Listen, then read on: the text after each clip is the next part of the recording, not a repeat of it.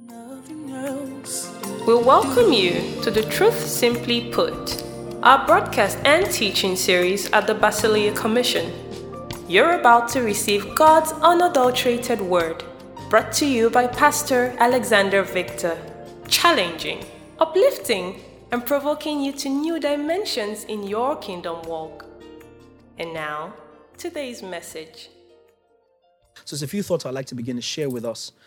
But the sum total of it is wrapped up in what I've titled the Christ-conscious believer. The Christ-conscious believer. Let's look at a couple of texts before I go into this. And the first one will be 1 Corinthians chapter 2 and verse 1. 1 Corinthians 2 and verse 1. I have two translations I'd like to read it in the entire thing. I'm reading the entire chapter. Praise God. 1 Corinthians 2 and verse 1 to 16 in the NLT. And when I first came to you, dear brothers and sisters, Paul is telling the Corinthian church, I didn't use lofty words and impressive wisdom to tell you God's secret plan. For I decided that while I was with you, I'll forget everything except Jesus Christ, the one who was crucified. I came to you in weakness, timid and trembling, he says, and my message and my preaching were very plain. Rather than using clever and persuasive speeches, I relied only on the power of the Holy Spirit. I did this so you would trust not in human wisdom. I did this, Paul says, so that you would trust not in human wisdom, but in the power of God. Yet, when I'm among mature believers, I do speak with words of wisdom, but not the kind of wisdom that belongs to this world or the rulers of this world who are soon forgotten. No, the wisdom we speak of is the mystery of God. His plan that was previously hidden, even though he made it for our ultimate glory before the world began. But the rulers of this world have not understood it. If they had, they would not have crucified our glorious Lord. This is what the scriptures mean when they say, no eye has seen, eye has not seen, no ear has heard, and no mind has imagined what God has prepared for those who love him. But it was to us, hallelujah, that God revealed these things by his Spirit. For his Spirit searches out everything and shows us God's deep secrets. No one can know a person's thought except that person's own spirit, and no one can know God's thoughts except God's own Spirit. And we have received God's Spirit. That means now we can know God's thoughts. We have received God's Spirit, not the spirit of this world, so we can know the wonderful things God has freely given to us. When we tell you these things, we do not use words that come from human wisdom. Instead, we speak words given to us by the Spirit, using the Spirit's words to explain spiritual truths. But people who aren't spiritual can't receive these truths from God's Spirit. It all sounds foolish to them, and they can't understand it, for only those who are spiritual can understand what the Spirit means. Those who are spiritual can evaluate all things, but they themselves cannot be evaluated by others. 16 and the last verse. For who can know the Lord's thoughts? Who knows enough to teach him? Quoting Isaiah and quoting Job as well. But we understand these things, for we have the mind of Christ. And that's in the NLT. Pretty self-explanatory.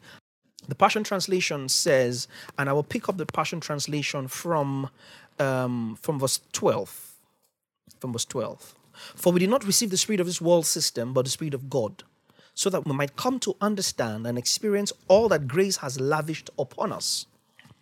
And we articulate these realities with the words imparted to us by the Spirit, and not with the words taught by human wisdom. We join together Spirit-revealed truths with Spirit-revealed words.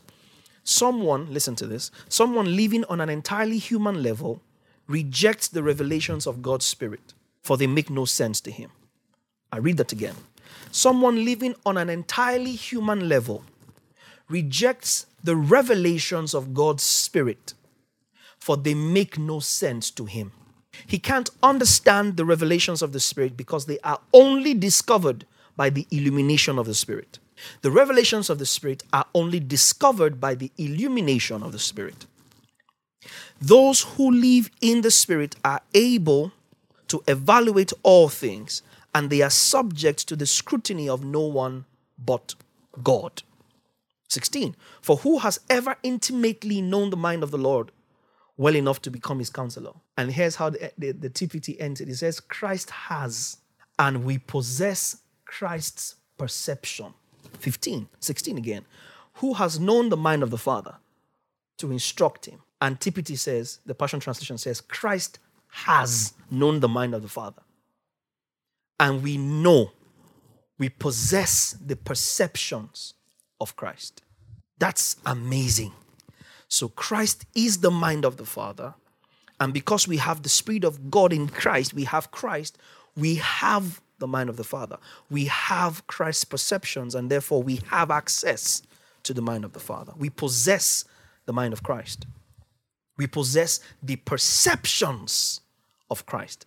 We are able to, and therefore we should perceive things the way Christ perceives them. Let this mind, Paul begins to write, which was in Christ, be in you. Let's look at that. Let's look at that text. Philippians 2. Hallelujah. Philippians chapter 2. Let's pick it up from verse 5. Again, I'll read in the NLT and the TPT. Hallelujah. You must have the same attitude. Now, we've just seen perceptions, right? You must have the same attitude that Christ Jesus had. Though he was God in the earth, in his form as flesh, he did not think of equality with God as something to cling to. Instead, he gave up his divine privileges and took on the humble position of a slave and was born as a human being.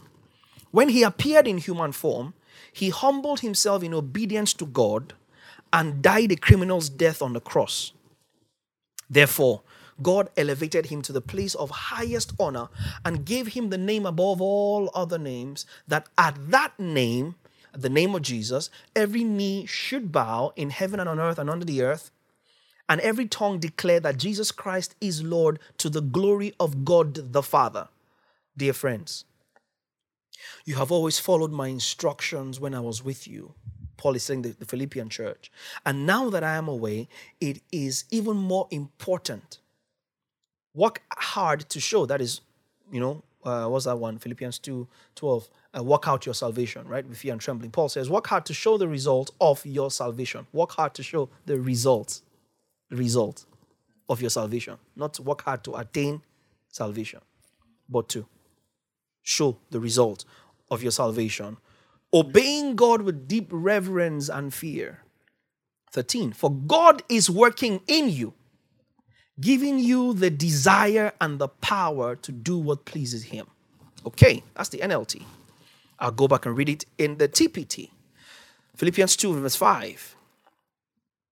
Consider the example that Jesus, the Anointed One, has set before us. Let his mindset become your motivation. If there's somebody next to you, if you're alone, put your hand on your chest and tell yourself, let his mindset become your motivation. Again, I started by saying that our walk with God, the bulk of it is not philosophical, is not intellectual, is not academic. It's practical. And I'll come to that in a second. It's practical. I've said it over and over like a raving mad lunatic. The word of God is for application. The word of God is for to be applied. The word of God is not for to be crammed. It's not for to be recited. It's not for to be posted on Facebook. It's not for to be posted on WhatsApp. It's not for to be sent in e-blast. All of that is great, but that is not what the word of God is for, because the word is the word regardless of whether or not you publish it. In the beginning was the word. The word published himself. The word introduced himself. In the beginning was the word. The word was God. The word was with God, and the word was God. The same was in the beginning with God. All things were made by him. Nothing was made without him. Without him was nothing made that was made. In him, the word was life. So the word is the word. Before a man got the idea of documenting and publishing it, he's published himself. And that's how the gospel was preached to Abraham. God preached the gospel to Abraham. A gospel that had not been written. A gospel that had not been written. A gospel that had not been documented was preached to Abraham. And the scripture, Galatians 3:8, and the scripture, foreseeing that God will justify the Gentiles by faith, The scripture preached the gospel to Abraham beforehand, saying, in you all the nations shall be blessed. So then all who are of faith are blessed with believing Abraham. The scripture preached the gospel to Abraham. But when Abraham heard this gospel, there was nothing written. So it's clearly not the written scripture that was preached to Abraham, or that preached the gospel to Abraham. But he received the gospel, because the gospel is a person that cannot be bound by the confines of what is written or not written. So by all means, speak about Jesus. By all means, share your perceptions. By all means, share your convictions. By all means, share your persuasions. By all means, look for somebody to preach the word to. But by more means, apply the word. The word is not profitable in your life if it's not being applied. There's no profit. There's no productivity. There's no growth. The word is for to be applied. So here's what Paul says. I mean, it doesn't sound any more practical than that, does it, in the TPT? He says, consider the example that Jesus, the Anointed One, has set before us. Let his mindset become your motivation. Say it again. If you're alone, if you're with somebody, tell them, let his mindset become your motivation. In other words, if I'm going to do anything, let what I am doing be directly and expressly influenced by the mind of Christ. Be directly and expressly influenced by the perceptions of Christ. You know how we said in 1 Corinthians 2, in the TPT, verse 16, that we, who has known the mind of the Father to instruct him. And it says Jesus has, Christ has, and we have. We possess his perception. So it's not your capacity to do the word that is in question, that is in focus. It is his capacity that has been established, and your discipline, your deliberateness, your determination to work out the capacity of Jesus that is intrinsically implanted in you by virtue of receiving the Holy Spirit. Let me finish this. He existed, verse 6, Philippians 2:6 in the TPT. He existed in the form of God, yet he gave no thought to seizing equality with God as his supreme prize.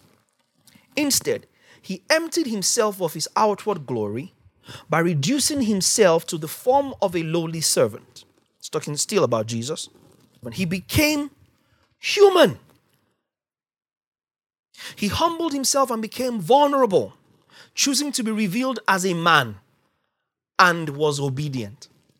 This is the mindset that should become your motivation.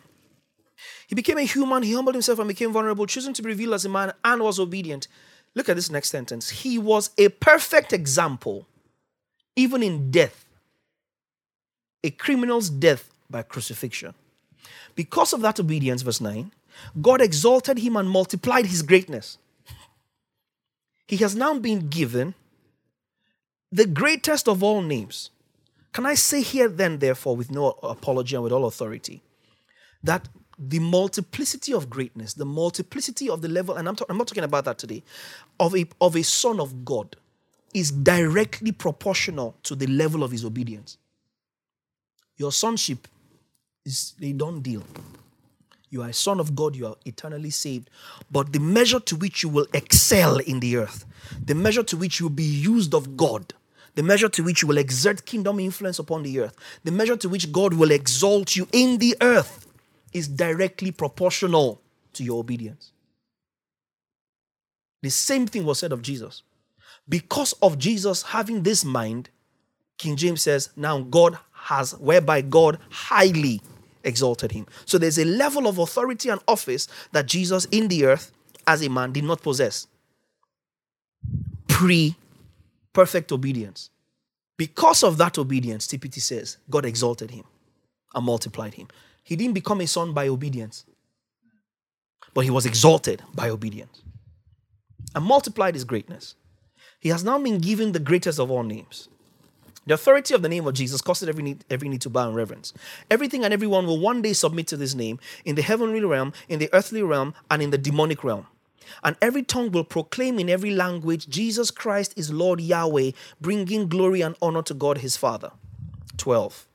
My beloved ones, just like you've always listened to everything I've taught you in the past, I'm asking you to now keep following my instructions as though I were right there with you. Now you must continue to make this new life fully manifested as you live in holy awe of God, which brings you trembling into his presence. 13. God will continually revitalize you, implanting within you the passion to do what pleases him. You have the perceptions of Christ, and therefore you have the attitude of Christ as the motivation for your own actions. And that means that he's our yardstick. He's our yardstick. He's our measuring line. He's our standard. He's our aspiration. And rather than try to excuse the times where we don't do stuff like him, we are doing everything we can to maximize our ability to respond exactly as Jesus will or not at all. To speak as he will or not at all. To process as he will or not at all. And you see like him, you think like him, you feel like him, you respond like him. And not stay there and we camp and especially when life throws the worst at us, like the season that we're going through globally, we can quickly begin to abdicate and justify why we will do some things that are not Christ-like. But let the mindset of Jesus become your motivation. There's 3 words in that title: the Christ-conscious believer. Of course, if you're following us and you're watching this, you know who Christ is. You know what Christ is. You know the significance of that in our life. You know him as the Son of God. You know him as our Savior, our Deliverer, our reconciliation, the sacrifice, the propitiation, the high priest, and the one who enacted it, and all of that. And our place now in him. You know him as our sufficiency. You know him as our preservative. You know him as our standard. You know him as our sufficiency. You know him as our righteousness. You know him as our justification. You have come hopefully. You know him as our healer and our health. You know him as our supplier and our riches in glory. You know him as our sufficiency. What does it therefore mean to be conscious? To be Christ-conscious believer is a believer who is conscious of everything that is Christ. To be conscious simply means to be aware of and to respond to. To be aware of and to respond to. So a believer is essentially someone who has heard the message of Christ, has received him, is aware of the fullness of Christ, and responds appropriately, proportionately to it. A believer, a Christ-conscious believer, is one who has Christ as their yardstick, as one whose life, singular ambition is becoming Christ in the earth. Following the mind of Christ. It determines how you handle troubles. It determines how you handle life situations. It determines how you handle failings and failures and indiscretions. It determines how you handle sicknesses and diseases and perils and darkness and sorrows. It determines how you handle the word that God gives to you. It determines how you handle the people that God brings your way. It determines how you do your business in the earth, how you transact, it influences and informs your ethics, it influences your hygiene, it influences your comportment, your character, your attitude, your paradigm, everything about your expenditures, your time, your resources, everything is regulated within the framework of your Christ consciousness. So everything a believer does, therefore, is a direct outflow or a direct reflection, rather, of their level of Christ consciousness. Everything a believer does, everything a believer says, everything a believer expresses is a reflection of their Christ consciousness. Again, not their Christ believing, but their Christ consciousness, their ability to be aware of and to respond to everything. A believer is not showing what they believe in what they do. They are showing their consciousness of what they believe. You're sitting down in a particular way, your father enters the room, you adjust your sitting.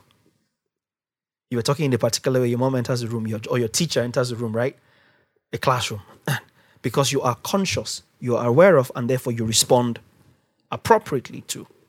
So the life of a believer is a life that is meant to be aware or to live in awareness of, and therefore in appropriate responsibility to Christ, to his perceptions of God, not your perceptions of God, to his standard, not your standard, to what he wills done, not what you will done. So a believer is one who is totally invested in the mind of Christ. A believer is one who the only motivation you need is that this pleases the Lord. And because this pleases the Lord, I have the capacity to do what pleases the Lord, because it's the Lord who's working in me to will and do according to his pleasure. Did you hear what I just said? He's the one working in me. Philippians 2:13, right? That's the context I read. To both to will, to desire out of me, to create desire out of me for his will, and to do it in a way that pleases him. For it is God that works in you, both to will. God is working in you, stirring up a will in his direction, and then facilitating the doing that his will births in his direction in a manner that pleases him. And all you need to do is allow the full outworking of that by being conscious of the workings of Christ. Otherwise, you miss it. Because when God is working in you and creating a will, I'm going to stay with this. God is, Philippians 2:13, God is working in you both to will. God is working in you to create the will to please him. And then God is doing the will that he stirred up in you. Because only God can please God. A man can't please God.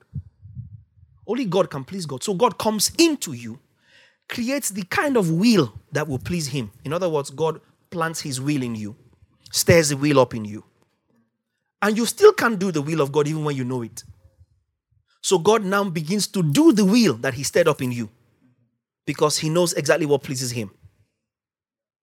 So he wills and does in you according to his pleasure. And all you're doing is working out what he is willing and what he's doing. The problem is, if God is willing and doing in you, it means that there are times where your body is not yours. Yes. And if you are not conscious of him in the person of Christ, you will fight against what God is willing and doing. I don't know if I'm making sense. You will stand against and oppose a leading of the Spirit of God in your life because you are not conscious of him. Remember Balaam and the donkey? Seeing the angel of the Lord, seeing Jesus on the way. Because that's who the donkey saw. He saw the messenger of God, pre-incarnate Jesus. And Balaam insisted on wanting to go along. So if you're not aware of it, it was Jacob that woke up and said, the Lord was in this place, and I did not know, and I knew it not.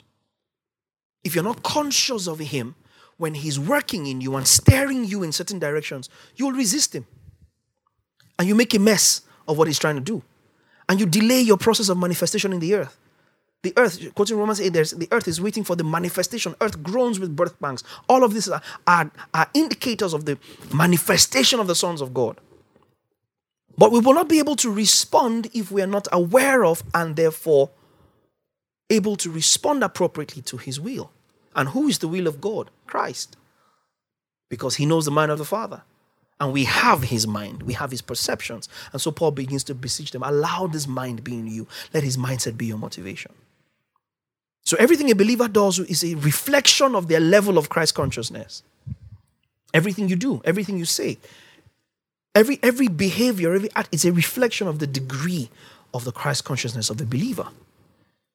Now, I put here, to be Christ conscious is to be aware of and to respond to, as that word means, to respond to his person, his nature, his message, and his system. That's Christ consciousness. Why are these necessary? Because this is the only path to spiritual maturity. You are only as mature spiritually as you are conscious of Christ, his person, Christ, his nature, Christ, his message, Christ, his system. Spiritual maturity cannot be achieved or attained outside a fullness of Christ consciousness. And Christ consciousness is not you walking around saying, ha, ha, ha, check me out. I'm conscious of Christ. I wake up in the morning, Christ. I wear my dress, Christ. I'm eating food, oh Christ. And that's not Christ consciousness. That's a Christ psyche. You're just saying Christ, Christ, Christ, Christ, like he's some new fad, you know what I mean? Like a new hobby. And that's what a lot of us are doing. A lot of Christocentric, as it were, believers are walking around just enjoying the idea of Christ. Enjoying the idea of being saved. Enjoying the idea of being a son. Enjoying the concept of being eternally redeemed. And enjoying the concept. Christ consciousness is not some mantra, not some psyche. It's not. It's a deliberate. It's when you load. Okay, I just got an example once. I think it was Mika that bought or was given an iPhone that was running Android. iPhone. When you press settings in the iPhone, it brings up Android. It was running Android. So basically, it was an iPhone clone. The problem now arises where you expect this iPhone to go on iTunes. And you press the store and it opens the Play Store rather than taking you to Apple's App Store. It begins to be a problem because you're expecting something that looks like something to deliver like what it looks like, but it's not delivering because it just looks like it. It is not it. And so we can be all full of hallelujah, but if your OS is not that is running on the Christ consciousness, then whatever, no matter how hard you try to be an iPhone, you just be a glorified Android. Yeah. Oh, you're a smartphone. You can make calls. You can send texts. You can take pictures. So you will, the phone makes calls, the phone does texts, but it's not living up to its full potential, and therefore it's not benefiting the people around that it should benefit at the level to which it should benefit them, because there is no Christ consciousness. You cannot walk or grow in God beyond your knowledge and your consciousness of Him. Listen, folks, to know God, and this is where the Old Testament people are struggling, this is where religious people are struggling. To know God is to see Christ. To see Christ is to know God. To know God is to see Christ. To see Christ is to know God, otherwise forget it. All you have is intellectual, all you have is academic, all you have is philosophical, all you have is an idea and a concept of what being a believer is. Because it's the new fad, it's the new in thing. Yeah, we're not religious. We are sons of God. We're walking in grace. Jesus paid it all. Can you hear how we sound? Because it's your consciousness that should. Philippians 2, right? TPT. Let the mindset of Christ become your motivation. Because we have the perception of Christ. Here's Jesus praying for his disciples. Longest recorded prayer in John 17. John 17 and verse 1. I think I need verse 3. John 17 from verse 1. I need verse 3, but let's go from verse 1. Jesus spoke these words in the New King James, lifted up his eyes to heaven and said, Father, the hour has come. Glorify your Son, talking about himself, that your Son may also glorify you. As you have given him, the Son, Jesus was praying for himself in third person, as you have given him authority over all flesh, that he should give eternal life to as many as you have given him. As you have given him authority over all flesh, that he should give eternal life to as many as you have given him. Please, before we go to verse 3, I said to you that to know God is to see Christ. To see Christ is to know God. Now go to verse 3. Jesus is praying. This is not anybody. Jesus defines eternal life. Jesus says, and this is eternal life, that they may know you, the only true God, and Jesus Christ, whom you have sent. Take verse 3 again. And this is Jesus praying, telling the Father in the hearing of his disciples. He says, and this is eternal life. Eternal life is this, that they may know you. The only true God and Jesus Christ whom you have sent. I'm doing a study on knowing God in the person of Christ. At some point, I'm sure the Lord will allow me to share that. And the word for know here is not even the word epignosis, it's the word ginosko. And ginosko means to recognize and to perceive, especially through personal experience or first-hand acquaintance. Especially through personal experience and first-hand acquaintance. A thing or a person. To recognize and perceive, that is eternal life. To recognize and perceive Christ God in the person of Christ, that is eternal life. Jesus is praying. He says, and this is eternal life. How does the NLT put this verse? I never checked. John 17:3. And this is the way to have eternal life. To know you, the only true God, and Jesus Christ, whom you sent. To recognize and to perceive. So you see why the Jews could not receive eternal life, even though it came directly with them in mind as the first fruits to be first partakers of it, or supposedly they were supposed to be the first partakers of it. They lost out on that because they could not see. They could not know. They could not perceive. They could not recognize. So it passed on to us, Gentiles. This is eternal life, that they may know you. This is the way to eternal. How does the Amplified put this?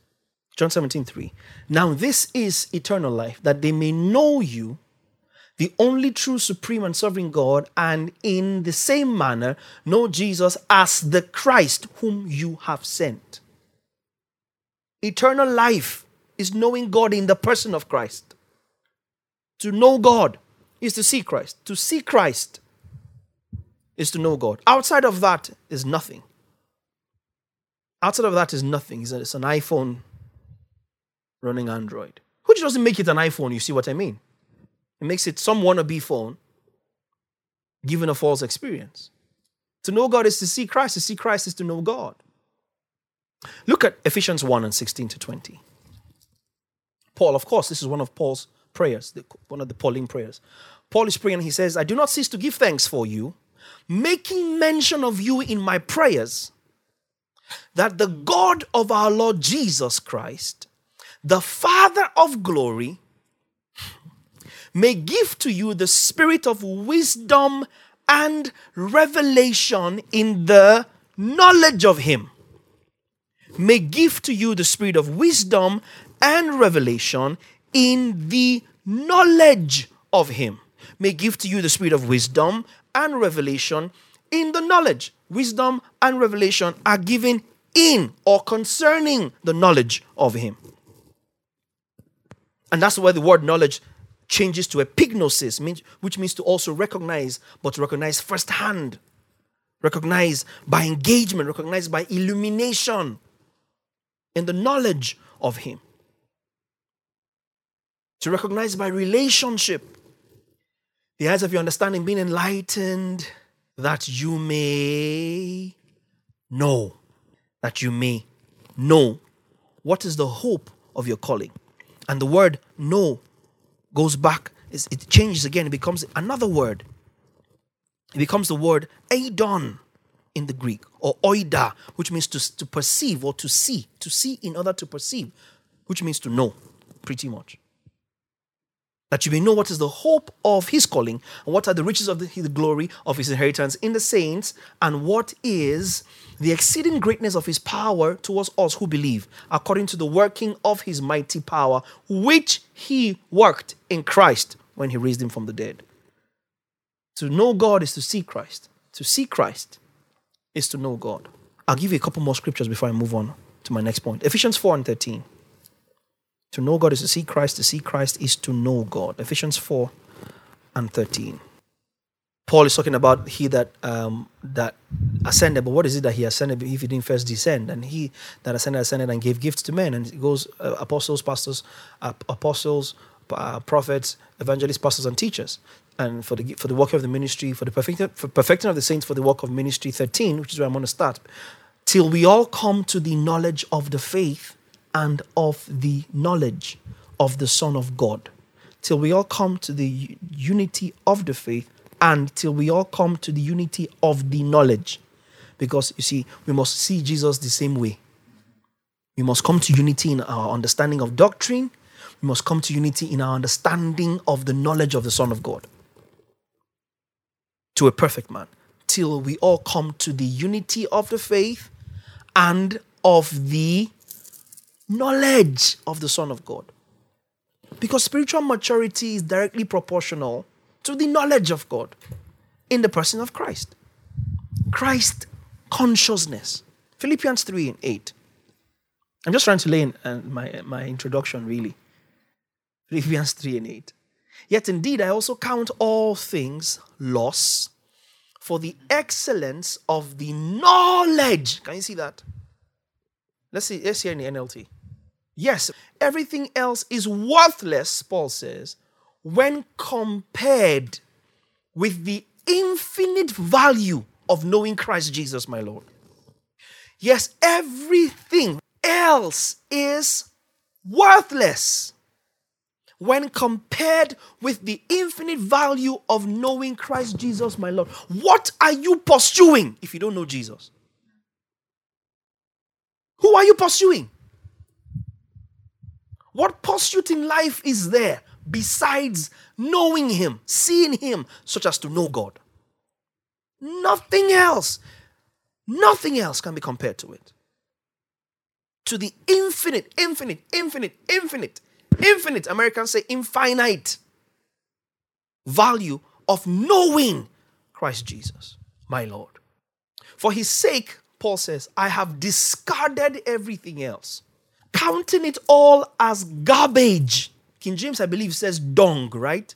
So that I could gain Christ. You see, when he talks about gaining Christ, he's not talking about gaining Christ as per salvation, because obviously this is a saved Son of God that is saying this. It's not gaining Christ as though walking your way or losing everything in order to become born again. No, but losing everything and counting everything else as garbage in order to comprehend or to apprehend, he says, that for which you have been apprehended. To apprehend, to maximize the reality of your Christness. That's what it means to attain Christ. Verse 9 again. Yes, everything else is worthless when compared to the infinite value of knowing Christ Jesus, my Lord. For His sake, I have discarded everything else, counting it all as garbage, so that I could gain Christ. So that I could gain Christ and become one with Him. He goes on to say, I no longer count on my own righteousness through obeying the law. Rather, I become righteous through faith in Christ. For God's way of making us right with Himself depends on faith. And see verse 10, which is the emphasis. He then says, in the NLT, King James says that I may know Him and the power. NLT says, I want to know Christ and experience the mighty power that raised Him from the dead. Paul says, I want to suffer with Him, sharing in His death, so that one way or another, I will experience the resurrection from the dead. Everything else is garbage. Everything else is dung. Everything else is a pursuit in vanity, a pursuit in futility. Because He is all there is to know. Christ is all there is to know. To see Christ and to grasp Him and to walk in the consciousness of Him and to walk in the perceptions of Him, because He is the perceptions of the Father. To walk in the mindset of Him is to know the fullness of God and embrace that, and therefore to bring that to bear, to bring the weight of that to bear in your life. That's when believing becomes sweet. That's when you can decree a thing and you stand on it, not because you said it, not just because it's real whether you say it or not, but because you have come into the place where you cannot be shaken, because you are conscious of it. You will never excuse another thing in your life the day that you come into the fullness of consciousness of who. No, you cannot. Somebody comes to, I will get there. I'm just setting the introduction. You will not excuse another thing again in your life. No matter what life throws at you, you will confront what life throws at you against the backdrop of your Christ consciousness. You will never again turn down the volume of your life for a detractor. Turn down the volume of your life for a sickness. Slow down for something that's wrecking your body. Slow down for something that is affecting your bank account. Slow down because business is not coming together and you abdicate and you switch and there's something ravaging the earth or there's a difficulty in your life and hello, we are pressed. 2 Corinthians 4. But not crushed. Persecuted, not abandoned. Struck down, but not destroyed. Bearing in our body, the marks of Christ. But then the same person who says that is the same person that says earlier on in Romans, I am convinced that in all these things, we are more than conquerors. It takes Christ consciousness. It doesn't take motivational speech. What you need, dear Son of God, is not motivational speech. You need knowledge of Christ, and that causes you to become aware and therefore to respond appropriately to Him. That's when you begin to enjoy the benefits of the cross. That's when you begin to enjoy the joy of salvation. The joy of salvation. Not the fear of salvation. Not the bondage of salvation. You have not received again the spirit of bondage again to fear, Paul says in Galatians, but the spirit of adoption by which we cry, Abba Father. Therefore, walk in the liberty for which Christ set you free. And do not be bound again to the yoke of slavery. You come into the joy of salvation once you latch on to Christ consciousness. Christ consciousness, being aware of and responding to. Christ is all there is to know. To come into the consciousness of Christ, to will never be disadvantaged again in your life. But the average believer today wants motivational speaking. Somebody to excite you and make you feel good. Come on. Come on. It doesn't last. Because that's tickling the realms of your sensuality. That's tickling the realms of your emotions, and they are fickle. Tickling the realms of your sentiments. Tickling the realm of your mind. But Christ consciousness sits in your spirit. Then it is downloaded to your mind. And then you can take on whatever life throws at you. You are joyful because joyfulness is not a function of what's in your bank account. Joyfulness is not a function of how you feel. It's not a function of whether you have eaten or not. Remember when Nehemiah began to speak to them in Nehemiah chapter 8 with all the opposition that was going on. From verse 1. Now all the people gathered together as one man in the open square that was in the front of the water gate, and they told Ezra the scribe to bring the book of the law of Moses. To bring the book of the law of Moses, which the Lord had commanded Israel. So Ezra brought Ezra the priest brought the law before the assembly of men and women and all who could hear with understanding on the first day of the 7th month. Then he read from it in the open square that was in front of the water gate from morning until midday, 6 hours, before the men and women and those who could understand, and the ears of all the people were attentive to the book of the law. So Ezra the scribe stood on a platform of wood, which they had made for the purpose, and beside him at his right hand stood Mattithiah, Shema, Ananiah, Orijah, Hilkiah, and Messiah. And at his left hand, Pedaiah, Mishael, Malchijah, Hashum, Hashbadana, Zechariah, and Meshullam. And Ezra opened the book in the sight of all the people, for he was standing above all the people. And when he opened it, all the people stood up, and Ezra blessed the Lord, the great God. Then all the people answered, Amen, Amen, while lifting up their hands. And they bowed their heads and worshipped the Lord with their faces to the ground. Also Jeshua, Bani, Sherebiah, Jamin, Akub, Shabbathiah, Hodijah, Messiah, Kelitha, Azariah, Jozabed, Hanan, Paliah, and the Levites helped the people to understand the law. They helped the people to understand the law. Now you would think that when they said they helped the people to understand the law, they were helping them and saying, you know what, when he says you should not wear polyester and satin, this is what it means. For example, this is polyester, and then also this is satin. You cannot mix the two of them. You think that's what they were doing. Wait and see. So they read distinctly from the book, and the people stood their place. 8. So they read distinctly from the book in the law of God, and they gave the sense and helped them to understand the reading. If anybody is caught doing this and this, he shall be stoned to death. If that person is caught leprosy, he shall be thrown out of the city. If somebody is raped, they explained all this to them and they gave the sense. Please, somebody say the sense. they gave the sense in when Moses was read. Compared to 2 Corinthians 3 that says that some other people of Israel, when Moses is read, a veil is over their eyes. These scribes and Levites read the law of God that Ezra brought forth to a people that were distressed, having just come back from captivity, rebuilding the walls of Jerusalem. And these guys gave the sense and helped them to understand the reading. Help them to what? Understand. I pray that Paul says in Ephesians 1, that the eyes of your understanding be what? Enlightened, that you may know, that you will have the spirit of wisdom and revelation in the knowledge of him. And Nehemiah, who was the governor, Ezra, the priest and scribe, and the Levites who taught the people, said to all the people, this day is holy to the Lord your God. Do not mourn or weep. For all the people wept. Are you seeing that? When they heard the words of the law. The people wept when they heard, because you yourself go and read the law, see if you will not weep. See if you won't weep.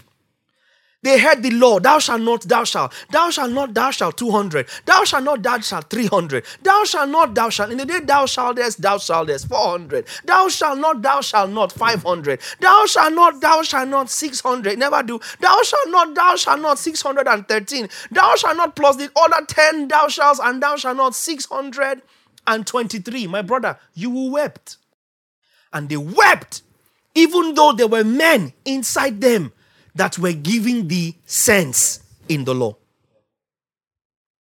And Nehemiah got up and he says, don't weep, this day is holy. He said, for all the people wept, verse 9, when they heard the words of the law. See verse 10. Then he said to them, Nehemiah says, go your way, eat the fat, drink the sweet, send portions to those for whom nothing is prepared. For this day, and I prophesy to you even now, you hear the prognosis around the world. You hear how many people are infected, how many people are dying, how many things are going wrong, and you are weeping because you hear something that is an authority. You hear WHO speak, you hear United Nations speak, you hear the Minister of Health speak. Go your way. Eat, drink the sweet, eat the fat. Send to those that have none. This is not a time to hide what you have. It's a time to share what you have, because plenty is yours. Yes. Plenty is yours. It's not a time to mice food and a time to hoard resources. It's a time to share what you have. Why? For this day, in the midst of what you are hearing, there is sense in it. All you need to do is see it. All you need to do is be conscious of it. Be conscious of him. Be aware of and respond to. So Nehemiah gets up in the midst of everything, the whole cacophony that is going on, and he says, eat the fat, drink the sweet, send portions to those for whom nothing is prepared. For this day is the holy day to our Lord. It's not a day to cry. It's not a day to mourn. Why? Then he says, for the joy of the Lord is your strength. Again, you are what you see, right? They heard the law and they wept. Oh, we are doomed, we are finished. But there was men that were positioned. That's why the men's names are important. Now you understand when you see names, don't jump over them in scripture. These men's names were important is because they are highlighted because they were the ones making the sense of the law. And as they made sense of the law, Nehemiah understood that this whole law is good news. Yes. Because this whole law was about who? Christ. John chapter 5. Jesus tells them, he said, it's okay that you don't believe me. It's because you didn't believe Moses. For if you believed Moses, no doubt you would have believed me. For Moses wrote of me. Every single law was written for who to fulfill? Christ. The law was designed in such a way that it will highlight your inability to keep it. I repeat, the law was designed in such a way that it would highlight, in fact, let me emphasize, that it will do nothing other than highlight your inability to keep it. But there's only one who is worthy to take the scroll, one who is worthy to break its seal, one who is able to fulfill it. and break the middle wall of partition. And out of two people, Paul says he makes one people. Out of Jew and Gentile, people who were under the law and people who were not under the law, he merges us. And Paul says he did that in his body. And all it takes is for you to be conscious of it. And once you're conscious of it, guess what? The Spirit of God comes at work in your life. And when he comes at work in your life, the fruit of the Spirit, akuse malika, are love, joy. So can you see joy as a natural response to a people who became Christ conscious? The moment the guys made sense of the law, made sense of Moses, and then Nehemiah caught the revelation. He caught the revelation of the knowledge in the law. And as soon as he caught the revelation, he said, no. This is a good day. Tell yourself or your neighbor, this is a good day.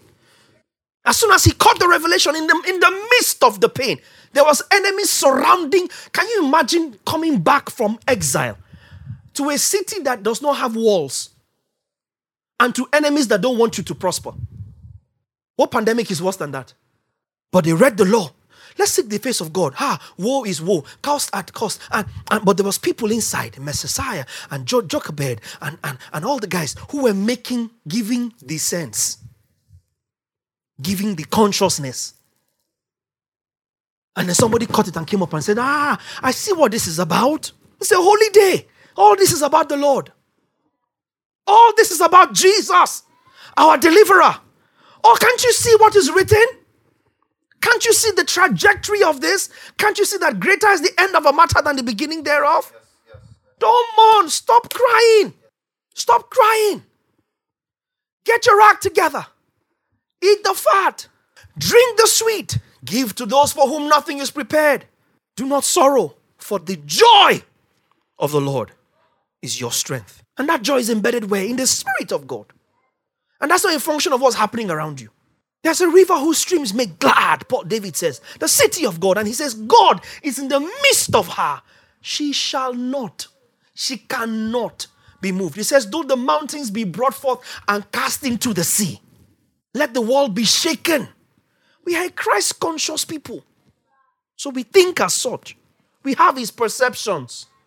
Call us crazy. Join the queue. You're not the first. Call us stupid. Join the queue. You're not the first. Call us senseless. Oh no, sorry. We have seen the sense. We have seen the sense. So we cannot weep anymore. Yes, sir. We cannot mourn anymore. We cannot sorrow. Rip the world apart. Yes, sir. The remnant is guaranteed. Yes, sir. To see Christ is to know God. To know God is to see Christ. Our journey is a journey of Christ consciousness, people. Yes. It's not just a journey of head knowledge. It's not a journey of, it's a journey of awareness and response. That's what we are called to. That's Christ consciousness. When you're conscious of something, you know how you say, I wasn't conscious. You don't remember waking up and going to the toilet? No, I wasn't conscious. I was subconscious or I was unconscious. You see, not everybody who's alive is conscious. Not everybody. In the same vein, unfortunately, not every son of God is conscious. See the prodigal son that was left at home in Luke 15. Not conscious of his sonship at all. At all. Was he a son? Yes. Was everything that was his father's his? Yes. Did he know?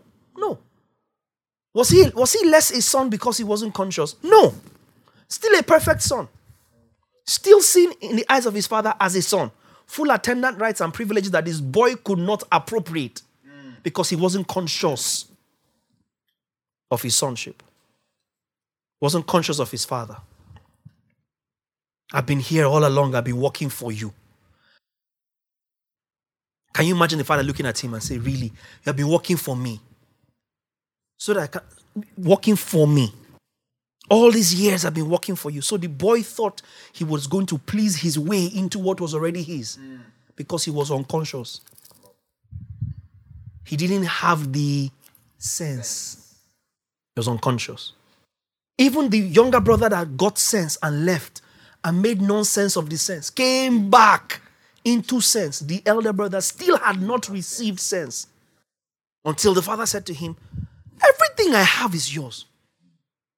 Can you imagine working for years to earn a little goat? You have worked for 20 years, 30 years, 40 years. I know those days they lived very long. We don't know how long he lived. And walking that one day my father will wake up and count me worthy of a goat. Just like out there. So one day my father will wake up and say, oh, I have given enough offering now. This miracle I'm trusting God for. It's time to bring it to. I've served enough in church. Father, that baby now, you self check it. You are not conscious. You are unconscious. You are unconscious. You are unconscious. You are unconscious. You are unconscious. You have the baby, you just do not know. Because you are not conscious of it, you can't birth it out in your reality. You can't see the sense in what is written. You have it. You have the supply. You don't know. You're not conscious. So you're running from pillar to post, church to church, prayer house to prayer house, prophet to prophet, papa to papa, oil to oil. And just like the prodigal son, and like these guys that were crying in Nehemiah 8, we're crying. Because we are not conscious of what is already ours. Not everybody who is alive is conscious. Not every son of God will appropriate the fullness of what God has done in Christ if they cannot see Christ. And so people are showing you everything and everyone except what you ought to see. People are preaching to you everything except what you ought to know. Anybody that is preaching to you and is not opening your eyes to see Christ is cheating you. It's cheating you. We can do whatever it is we're going to give you. We can give you. And I'm not saying there's anything wrong with humanitarian service. No, just how God anointed Jesus Christ of Nazareth with the Holy Ghost and power, and he went about doing good and healing those who were oppressed for the Lord was with him. It's part of the thing. But our primary assignment as teachers of the New Testament is to enable that you see Christ, that we give you the sense. Because once you're conscious of him, you unlock everything. Once you are conscious of him, you unlock everything. Once you are conscious of him, you unlock everything. You cannot afford to not be Christ conscious. In this season, you can't. It's dangerous. You can't afford. You can't afford. You can't afford to not be Christ conscious. You have to stir up your Christ consciousness. You have to discipline yourself. It's a discipline, guy. It's a discipline, sister. It's a discipline, sir. It's a discipline, mommy. It's a discipline. The same way you disciplined yourself into religion, we flogged it into you. You have not been flogged to do morning devotion before. Flogged. Water has not been poured on you in your bed before. So you can pray. So you grew up the way you grew up because you were disciplined into it. And most times believers now in the era of liberty then see. That's why Paul says, do not allow your liberty to give you occasion for the flesh. Because Christ consciousness is a discipline. You have to get up and consciously start to discipline yourself. Consciously start to train your mind like Jesus. Consciously start to act like Jesus. Consciously start to forgive like Jesus. Consciously start to give like Jesus. Consciously start to serve like Jesus. Because it says the Son of Man did not come to be served, but to serve. That's why he told them as emphatically as he did in John 13, that except I wash your feet, you have no part in me. You want to come and spoil my market. You want me, when I'm waiting to be exalted and be given a name that's above every other name. You now want to come and tell me I should not. Do you understand what I'm saying? You now tell me I should not serve you because I'm rabbi. My friend, if I don't wash your feet right now, you're not going anywhere. Don't come and spoil my market. They have no part in me. Then Peter says, oh yeah, in that case, bath me. He didn't come to be served, but to serve. So when Paul says, let this mind give space to, permit this mind to be in you. That's what he's talking about. That's Christ consciousness. Relationships are saturated with Christ consciousness. You treat people with honor. You treat them with care. You make everyone special. And then you look at what life is throwing at you. And you're like, this is the best you can do. Try again. Because in all these things, you haven't thrown everything now. Please throw everything and complete my testimony. Who's hearing what I'm saying? Because it says, in all these things, we are more than conquerors. Mm-hmm. So you have not finished throwing it now. So there's a level of conqueror sin that's, there's a level of conqueror sin, conqueror sinness that you are depriving me. Just throw it all already so I can beat my chest and say, in all these things. You want to crash the gen, crash it. You want to crash the car, crash it. You want to crash the job, crash it. You want to crash the phone, crash it. Is that all you can do? In all these things, Paul said, I count everything, I discard everything for the excellency and the joy of knowing Jesus Christ, my Savior. Because once you see him, nothing else matters. He becomes your obsession. He becomes your obsession. You are enthralled with him. You are beguiled by him. Like a moth to a flame, you can't do without him. And because you're like that, you begin to act toward him. You begin to behave towards him. This concludes this message. Thank you for listening, and we hope it has been a blessing to you.